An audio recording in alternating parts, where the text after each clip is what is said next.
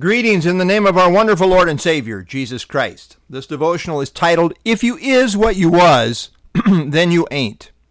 Forgiveness of sin is conditioned only upon saving faith in the Lord Jesus Christ. We are saved by grace, God's favor, through faith, and not on the basis of any works that we do. Ephesians 2:8-9. At the moment of true faith, we pass from death unto life.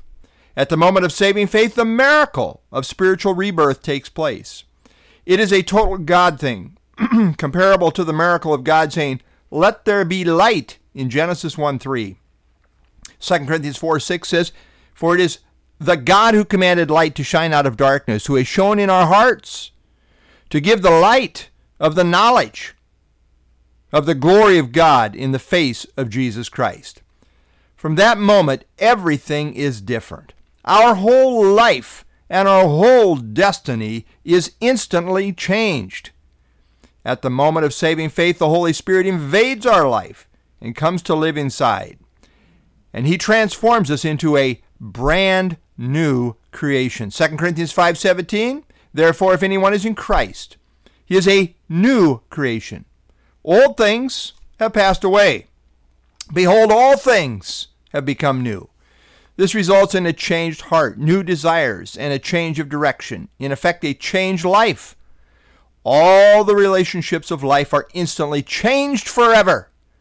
Our relationship with God, our relationship with sin, our relationship with Satan, our relationship with the world, our relationship with God's people, all are now different. All the old relationships of life have changed, and we are now in a brand new position. As believers, we are now a new creation, and all things have become new. It's a whole new day, and we're a whole new person. This is what it means to be born again. This is a total God thing. 2 Corinthians 5:18, "Now all things are of God, who has reconciled us to Himself through Jesus Christ." We now have a new nature that is wed with the Holy Spirit, and that changes everything. Yes, we still have the flesh, old sin nature, but now we have a new nature that desires to do what is right, and we have the Spirit to empower us to do it. The key to holy living is to live consistently with the new person we now are in Christ. Positionally, we are now sinless, and in practice, we will sin less. We are saved by grace alone, through faith alone, in Christ alone. But if the faith is real, it will show in the life.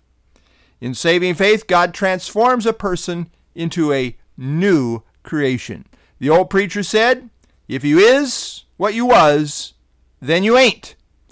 His English wasn't so good, but his theology was right on. John 1:12-13, "As many as received Him," that's Jesus, "to them He gave the right to become the children of God, to those who believe in His name, who were born not of blood, nor of the will of the flesh, nor of the will of man, but of God."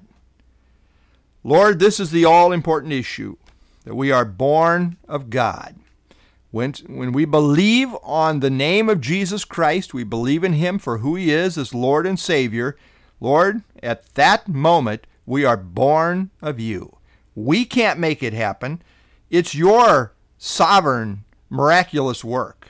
As You work in our hearts, You turn on the light, You show us the way, and we respond, and we are born again, born from above, born of the Holy Spirit. Lord, I pray that that would be true for everyone listening today. Each one would know You in truth.